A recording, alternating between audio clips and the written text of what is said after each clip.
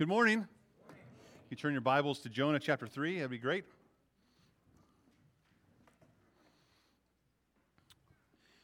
Jonah chapter 3 is where we're going to be today.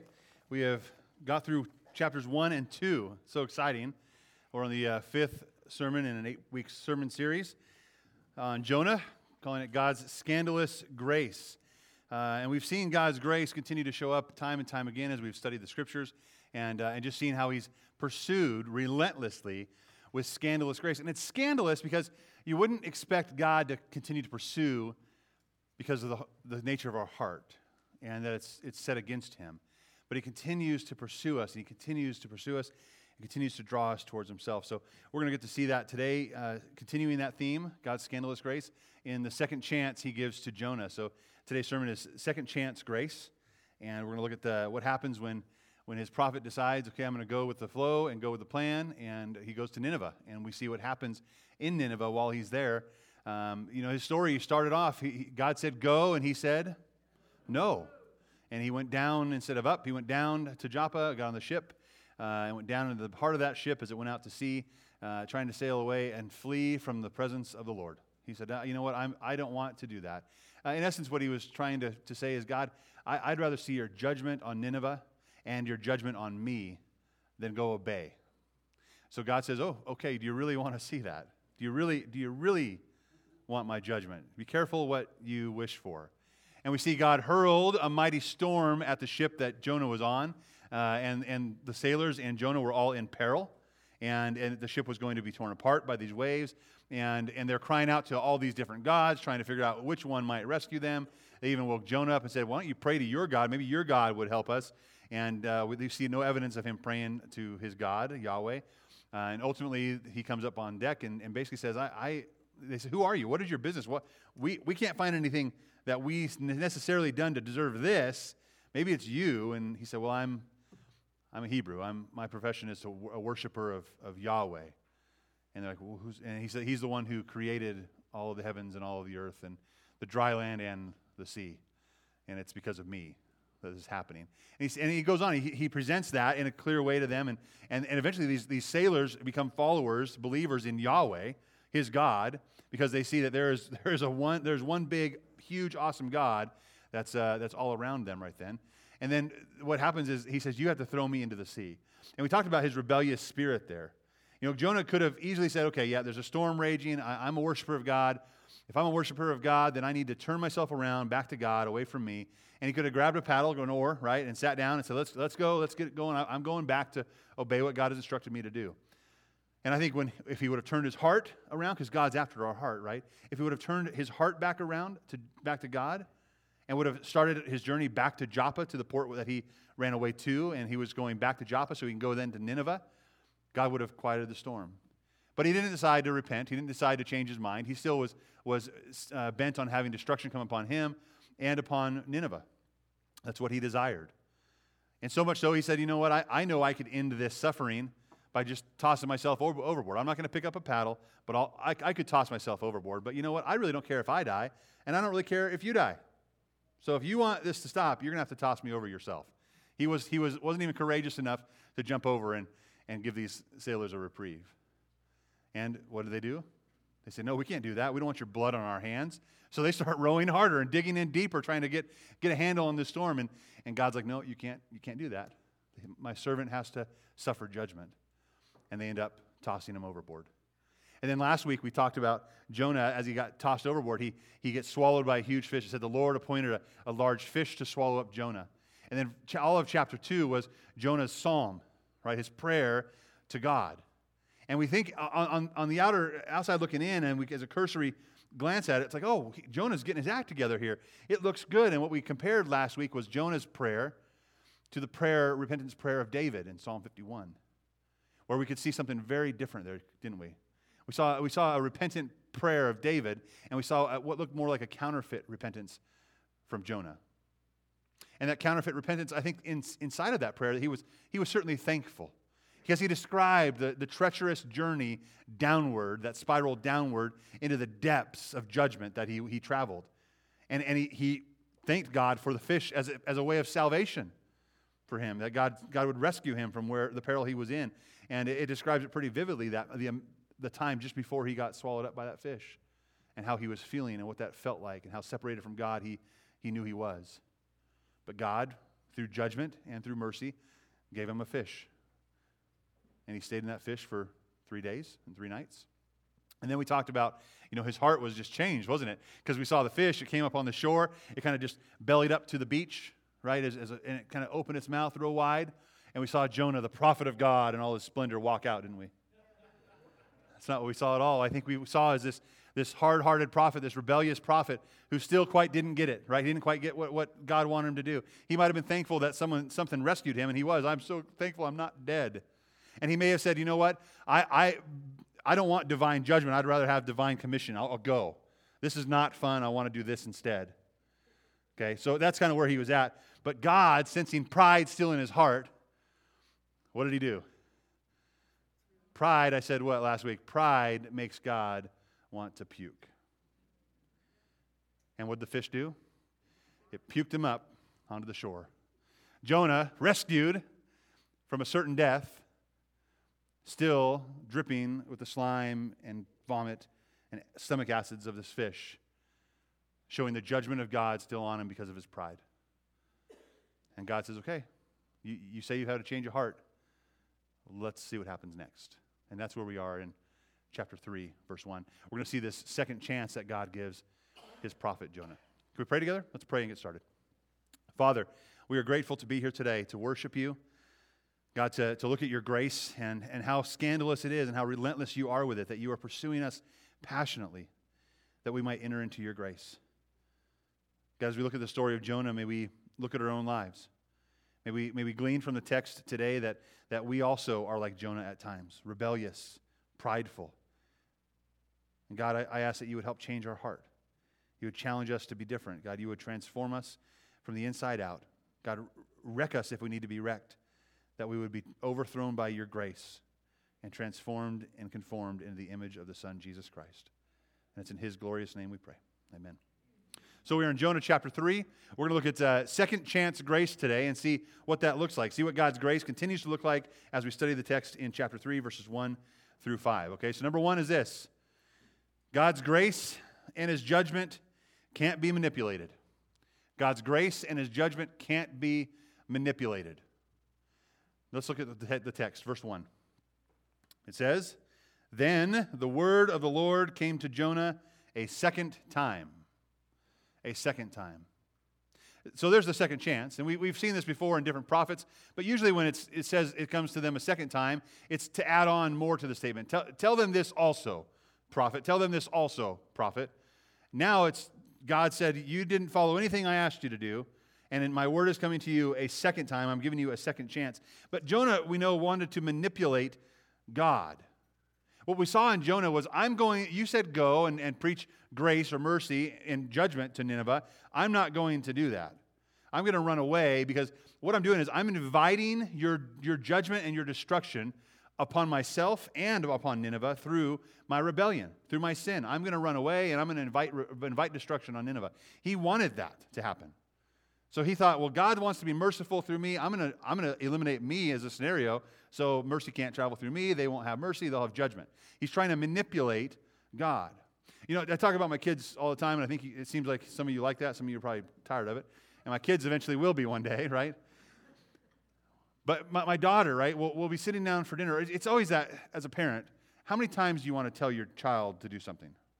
I just want to say this once, right? And as they're so small, it's like 50 times later, I'm losing my patience, and I'm trying to just stay focused. This is what I've asked you to do. This is what I know, right? And the early service, I said, maybe it gets less a little bit as they get older, and then they become teenagers, and it's like double the amount of times you have to tell them, right? At least it was for me. But it's that heart. I constantly am telling my daughter, okay, Bailey, what does Daddy want you to do? I've already talked about this 3 or 4 times. What does Daddy want you to do? I know what you're saying, but what does Daddy want you to do? We'll be sitting down for dinner or getting ready for dinner. Maybe we're cooking dinner, and Bailey will come to the kitchen and I'm hungry, and we're going to have dinner in a minute. Just wait. We'll have dinner. Go and climb up on your stool. Let's get ready for dinner. But I want candy. Can I have candy? No, you can't have candy for dinner. We can maybe have a piece of candy after dinner. We'll see how late it gets, but right now we're going to have dinner. And I said it, right? It's done. My daughter should listen. But it's not just that she keeps saying, I want candy, I want candy. She tries to manipulate me. But Dad, I really like candy. Oh, I didn't think you really liked it. I just thought you wanted a piece of something you didn't like. Right? So you see what she does? It's like, I really like it, so that makes a world of difference to eating dinner or not eating dinner. And see, I have to give her that second, okay, Bailey, don't try to manipulate Dad. I know you like it. I know you love a piece of candy. But we're going to have dinner first, okay? And that's what we need to eat first. So it's a parent-toddler relationship, and I think it's the same thing going on with Jonah. It's Father God with his toddler Jonah, his rebellious prophet, that he continues to have to be this daddy to. And say, really, Jonah? And he's teaching Jonah a lesson in this, right? See, Jonah believed he could calculate and manipulate God's divine retribution. That he would set the course of what God did. But he was wrong. And continually through this text, and especially as we see it today, God met him with his scandalous grace, because this scandalous grace, this was the quality he wanted to grow in Jonah. This was a quality that he did not have a lot of. Jonah was great with judgment. And he was probably great with grace as it pertained to Israel. But when it came to the Assyrians, all he wanted was destruction. All he wanted was judgment. All he wanted was divine retribution against them. So how about you? How about me? Are we trying to manipulate God's grace and God's judgment? Are we saying this life is more important and this life is less important to God? Or will we be faithful to say, you know what, all of these lives are important to God, and we're going to follow through listening to Him and letting His grace live through us? We need to let God grow us in the way He wants to grow us. Maybe it's to grow in grace. Maybe it's to grow in judgment. I think some of us, listen, we have this, we're very black and white, right? Like this is how it is. This is how it should be. There's no grace. It's not gray. There's no grace there. And there are things that are pretty much black and white. Here's what God says to do. But as we deal with the hearts of individuals and people, we have to make sure we understand that there's both grace involved and truth, that Jesus came full of both grace and truth, and that you and I are to walk with both grace and truth in its fullness. And I know there are days where I walk with more truth and judgment than I do grace, like Jonah. And God's like, I want to show some grace here. Yes, judgment and truth have to be revealed in order for grace to be grace. So that means on the other scale, the other end of the scale, the spectrum, if you and I are too heavy on grace, that it's too weighted on that, where we let anything go, it doesn't matter what people do. You do what you want, I'll do what I want. You know, there was a book written that said love wins. That basically says God's going to take care of it all in the end. He loves everybody. Don't worry about talking about truth, talking about judgment, talking about our sin. It's just His grace and love win. It was a mamby-pamby kind of book. Okay, so we have this extreme judgment and condemnation side, and we have this extreme grace side that's like, oh, whatever. It's all good. Let's just get a flower and love each other. That's not what God is calling us to. But sometimes we fall on each side of that spectrum. And where we need to land is right in the middle, full of both grace and truth. Because if we fall too far to one side or the other, what we're saying is, I'm going to try to manipulate God's truth or God's grace. And we can't do that. Was He saying to you, listen to your daddy, listen, I want you to do this. This is what's best for you. This is what's best for others, that my grace would be seen on your life and in your life, and my grace would be seen in the world around you because of what I've done for you. God's grace is immense, and God will continue to pursue us with that. And He'll pursue us with His truth to shape us up, to get us out of the mentality of, I can just do whatever I want. We are worshipers. Our job is like Jonah, a worshiper of Yahweh. That is our job. Number two, that leads us to number two. God's grace desires us to leave self-directed journeys behind. God's grace desires that we leave self-directed journeys behind. Let's look at the text, verses 2 through 3a. So the word of the Lord came to Jonah a second time. It says this, "Get up, Go to the great city of Nineveh and preach the message that I will tell you. So Jonah got up and went to Nineveh according to the Lord's command. Now we'll stop there. He says, get up. He says, get ready. You've been spit out. You've been thrown up on. It's not looking so good for you.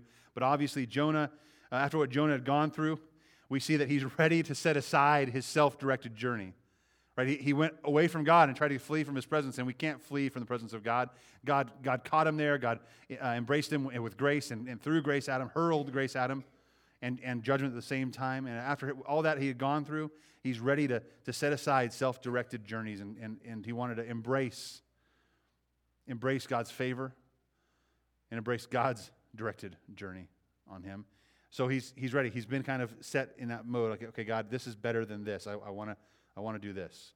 Now, I think there's still some reluctance on his part, and we'll see that as we go through the text. He's not this prophet that had this great, awesome, repentant prayer.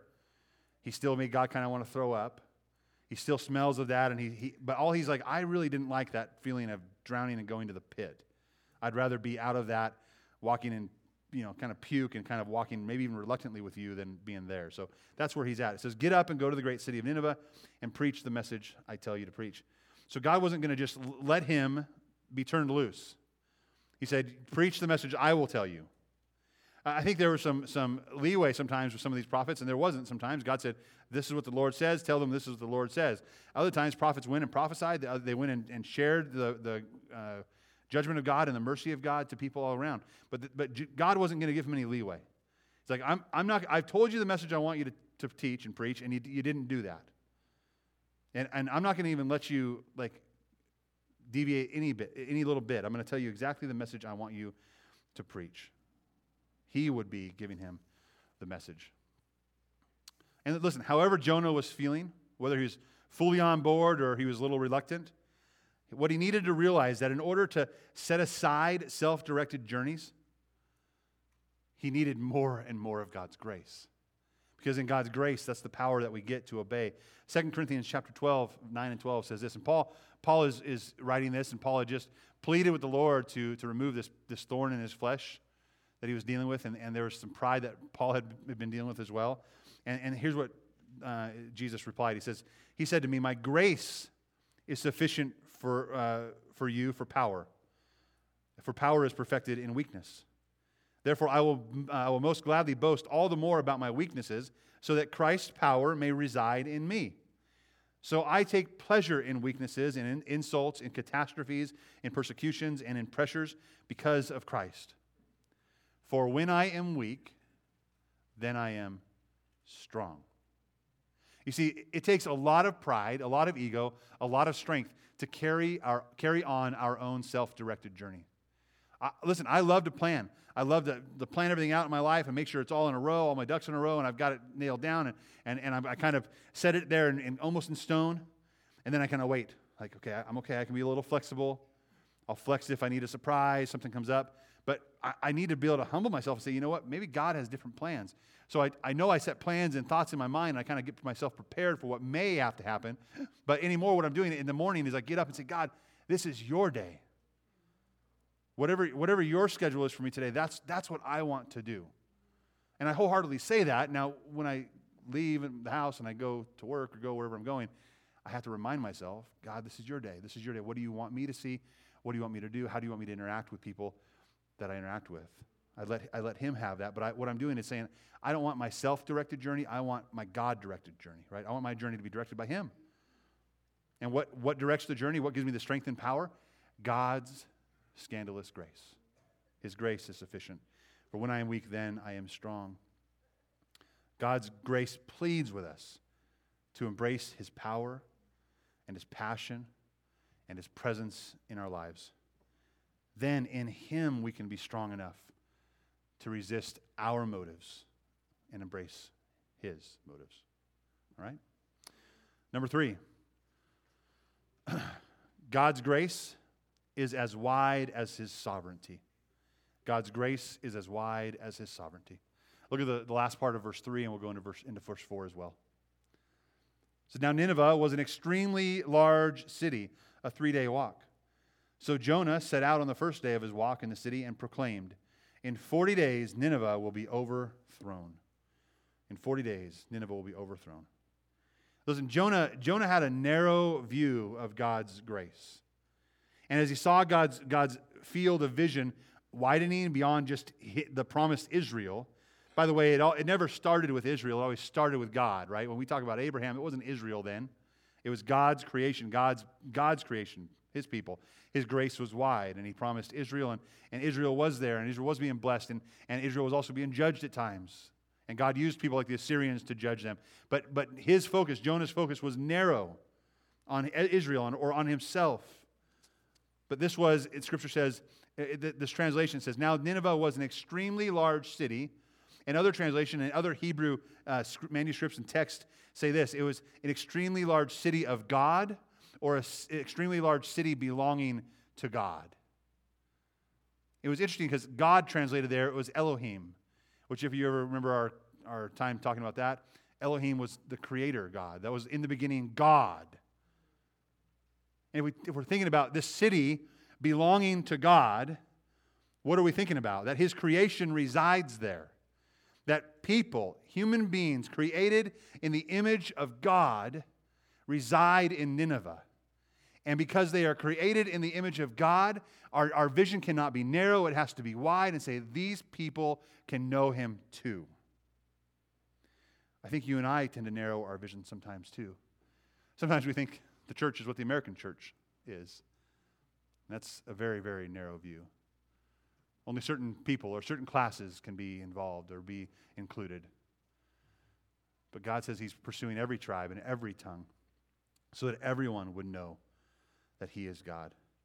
Yes, Jonah, Israel is special, but so was her enemy, Assyria. So was her enemy Nineveh. You know, since 9/11, America has had a very abrasive and hard heart against the Middle East, against terrorism, right? And as we see daily in the news, stories of terrorist attacks around the world from ISIS, we have this hard, bitter, angry heart that they are our enemy and they don't need a message other than here is a bomb, see you later, because of what you've done to us. But wouldn't you know that those people, those human beings, were also created in the image of God? And that God's grace is and can be sufficient enough for them as well. I'm not saying we don't defend ourselves and defend our freedoms, but there is something wider and bigger going on here. The God of the universe, the God that created individuals, loves them and is pursuing them passionately that they might see and know his grace. What you and I ought to be doing is praying for ISIS.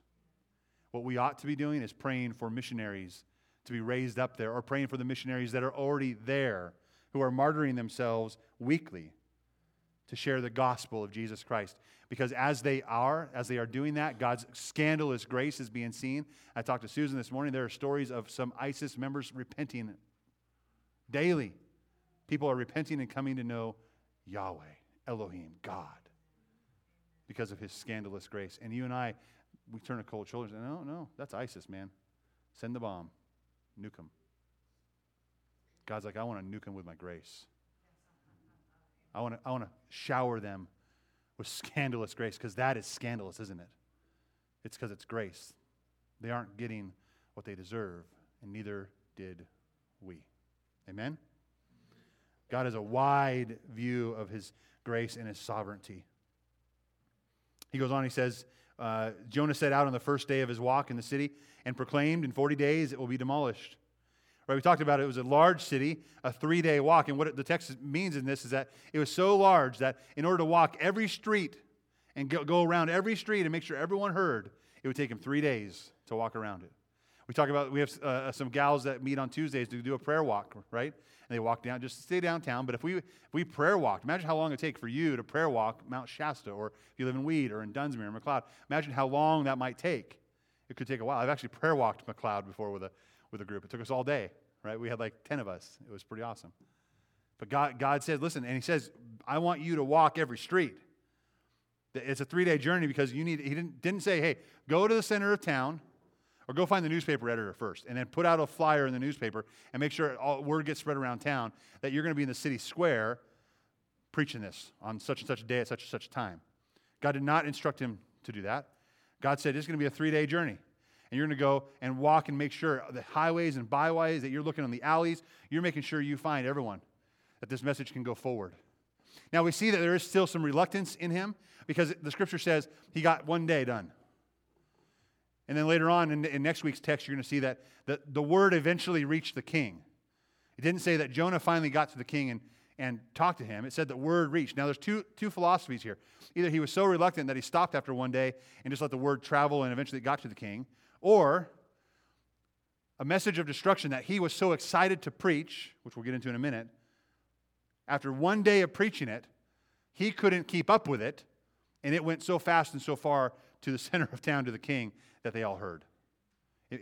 What would have been a 3-day grace trip turned into a 1-day grace trip. Yeah, I want to think about the message here too, because there is some reluctance on our prophet Jonah. What did he preach? We learned that God said, I'll give you the message. I'm going to give this to you.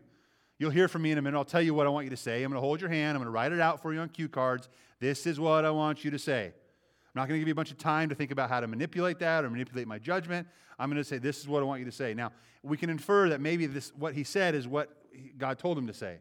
And it's kind of weird. It kind of stirs me a little bit because it's not really complete. It doesn't feel complete, right? And we'll get to that. But what did he preach? He said, in 40 days, Nineveh will be demolished.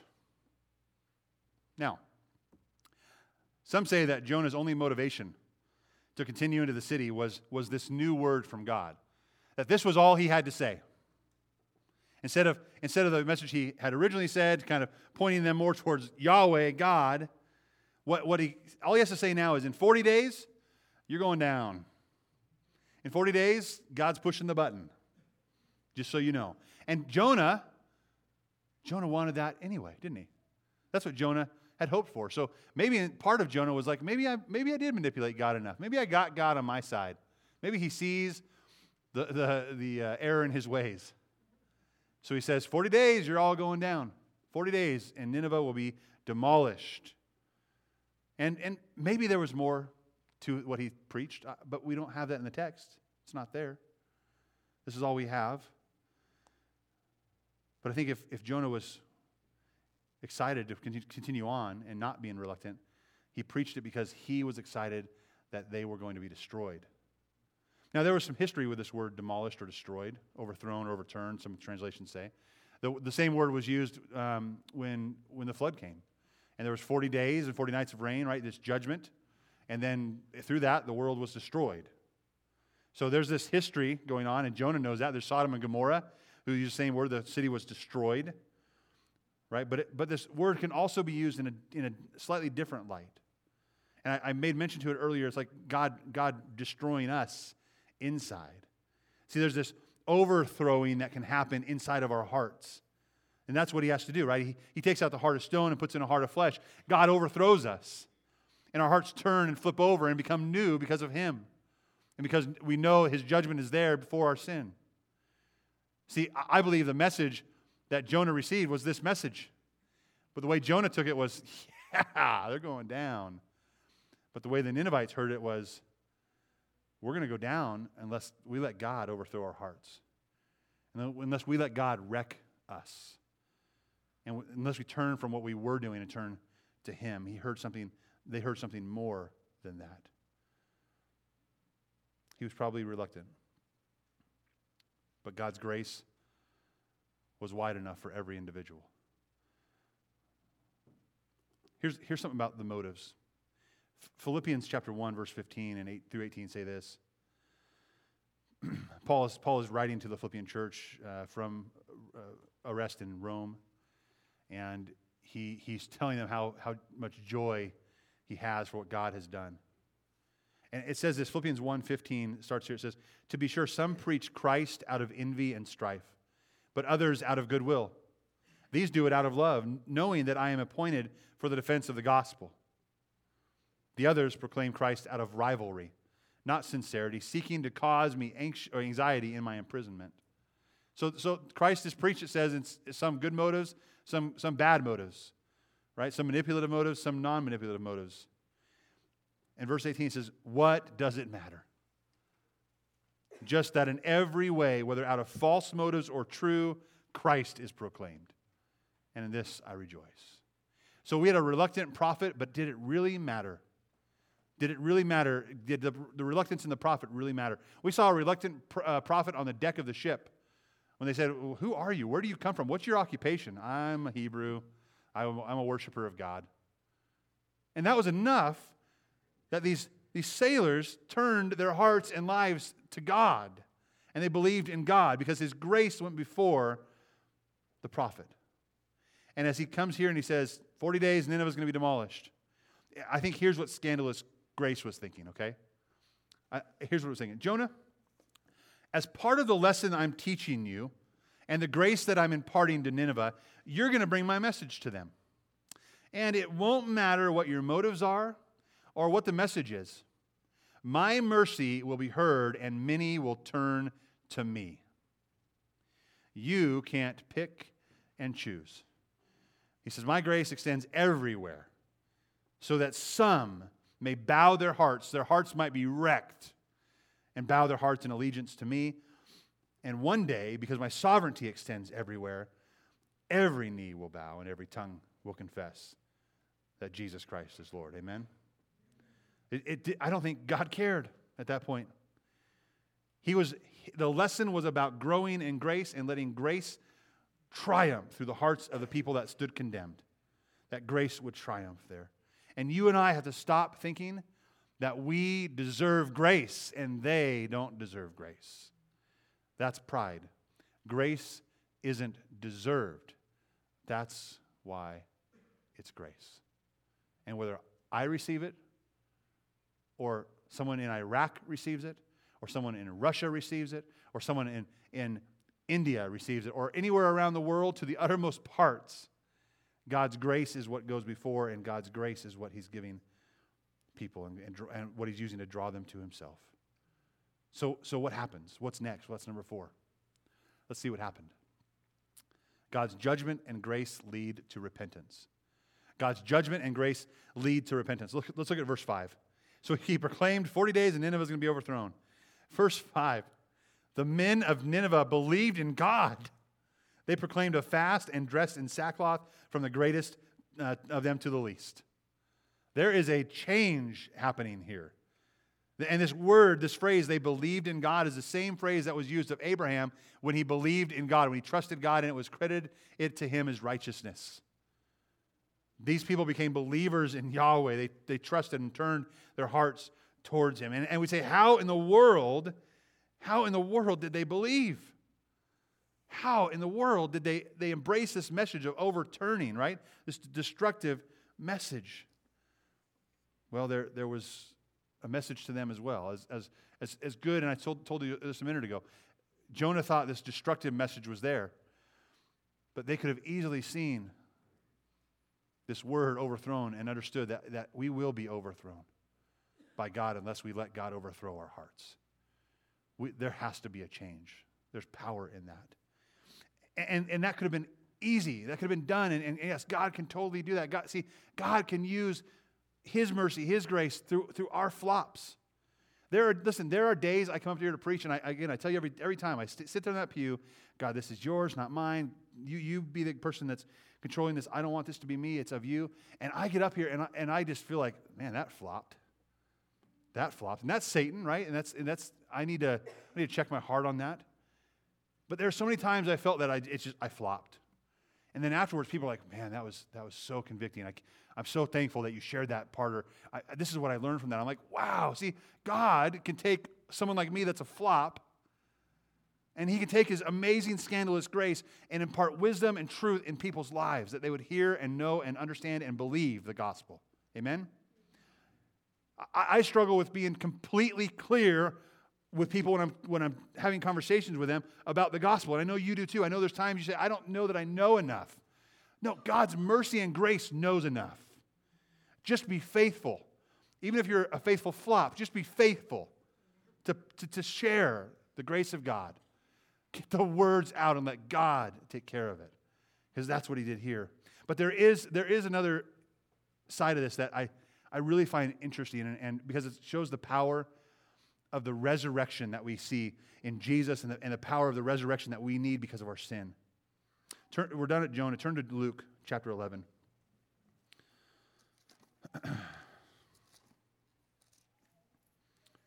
Luke chapter 11. We're going to look at verses 29 and 30.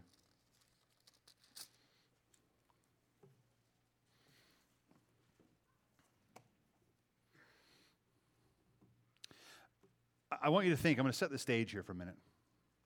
We don't know how much time has passed. We know he said, get up and go, and he said no, and he left. And I don't know how much time passed between that point and the time he got to Joppa, from Joppa to the ship, and how long it took for the ship to get a storm, and after the storm, how long, then he got thrown overboard, and then how far away he was and where he got spit up, and how long it took the sailors to get back to shore. We don't know some of those things. But I want you to imagine this kind of, this would not be outside the realm of God's grace to accomplish. It may sound like, that's kind of a far-fetched story, Brandon. And there's a little bit of evidence here, proof that will show that. And I'm not saying this is what happened, but this sure could have happened. He goes down to Joppa, and he gets on the dock. Right? He's there on the dock, and he says to the guy, he's waiting for the ship, right? The ship's getting loaded, he's waiting. He's like, yeah, I was a prophet of God. They got to talking. Oh, what do you do for a living? You talked about the weather a little bit, and then what do you do for a living? Well, I'm God's prophet. I'm from Israel. Oh. And maybe this guy was a friend of a Ninevite. Or maybe he was a Ninevite, just happened to be in the area. And he starts to tell him a story. Can you believe it? God wants me to go over there and tell tell Nineveh that they can receive his mercy. That they're wrong, and they need judgment, but that God is merciful. And I don't want to do it. I'm so sick of them attacking us. I want God just to wipe them off the face of the earth. In fact, I'm going to take one for the team. I'm going to go out to sea. I'm going to go to Tarshish. And God probably will get a hold of me. I'll probably die, but I'd rather die than go do this mission. So he tells this story to his guy on the dock, or the guy passing by at the taco stand. And that guy, that's weird. And he gets home and he starts telling this story about this prophet named Jonah. Did you know, honey, did you know this? Jonah, this guy, this prophet of God in Israel, he was supposed to come here and tell us that we're in big trouble. We got some problems. That we need God's mercy. Can you believe that? And he didn't do it. He walked away. He went out on this ship. He tried to escape God. Makes you think, huh? So they got to talking in their little groups and gossip around town. And then a little later on, there's these sailors that came off at Joppa again with this ship that was just kind of battered and barely standing together. And they're like, what happened? Oh, you wouldn't believe it. This prophet of God. The real true God. Trust me, he's the real true God. We saw him evident out there. This prophet of God rebelled. He made us toss him over the edge because he wouldn't do it himself. The storm was raging, and God's grace was raging upon him. And it was amazing that this prophet who was supposed to go to Nineveh didn't go. He went on our ship, and he caused some distress. But fortunately, God showed himself to us. But man, we tossed him, and he is as good as dead. Trust me. God dealt with that guy. We're glad we're not him. So word reaches the shore, and maybe word reaches Nineveh. Now there's a little more pairing there, like this prophet who went out and went away from God. What happened? He got dead, right? He was not to do that. And there's this story going on, this almost like this epic tale of what should have been, but what wasn't. And it's in the back of everyone's mind, or maybe in the front of their mind. And then, one day, at the city gates, this guy named Jonah walks through. And they are like, you are supposed to be dead. How is this possible? Let's read our text real quick and we'll go into that. Verse 29 and 30. As the crowds were increasing, he began saying, this generation is an evil generation. It demands a sign, but no sign will be given to it except the sign of Jonah. For just as Jonah became a sign to the people of Nineveh, so also the Son of Man will be to this generation. Well, Jonah certainly became a sign to Nineveh. Now, whether it was just after that or before, I don't know. But there's some inference here that maybe word got out and God was working on the heart of Nineveh before Jonah ever even arrived. That when Jonah walked through the gate, we knew that Jonah's sinful rebellion, they knew the story that Jonah's sinful rebellion took him to the depths where he was as good as dead. But in God's grace, He provided judgment and salvation through the belly of a fish. And after 3 days, His grace delivered him or resurrected Jonah back to the shore, alive. And the sign is compared to that of Jesus because the sin of our lives put Jesus on the cross and sent Him to the pit of separation from God. He was buried in a tomb of judgment, but that tomb was His salvation because He was God, and God raised from the dead after 3 days. There was victory in the resurrection. And we understand that this judgment that was passed on Jonah and the judgment that was passed on Jesus is our hope that we have. Because in doing so and placing judgment on Jonah, Nineveh got to understand and see, and it became a sign of God's gracious resurrection life. And as God placed judgment on Jesus and as He rose from the dead, it's a sign to you and I of God's gracious resurrection life that we can have in Christ. And Romans goes on to say in Romans 2:4, or do you despise the riches of His kindness? See, there's judgment in full view. But then judgment has to be there so grace can be shown up as kindness. You despise the riches of His kindness, His restraint and patience, not recognizing that His kindness, God's kindness, His scandalous grace is intended to lead us to repentance. God's intention is to overthrow our hearts. And when they heard, they believed in God. I found that Luke passage interesting as it pointed to a sign. It was a resurrection that exemplified the grace of God and His power to save potentially Nineveh, but it certainly has been a sign for you and I of God's power to save us.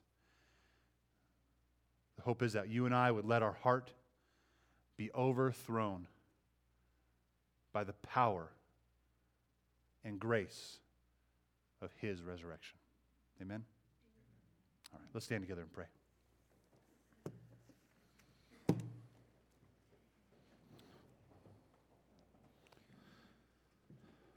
Father, we are so grateful that You are our Lord, that we can look to You and that You have brought us grace upon grace upon grace, but not only grace, You brought us grace in the path of judgment, and that You placed that judgment on Jesus and gave us grace through His death and through His resurrection that we might have life.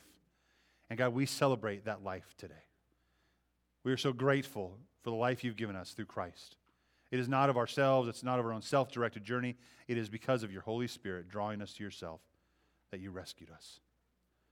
God, as we go about our business and our daily lives, God, help us to be the people of grace that impart grace up every highway, every byway, every alley, to the uttermost parts of the earth, that God, everyone would know and hear and see about not only Your judgment, but about Your grace that they can have.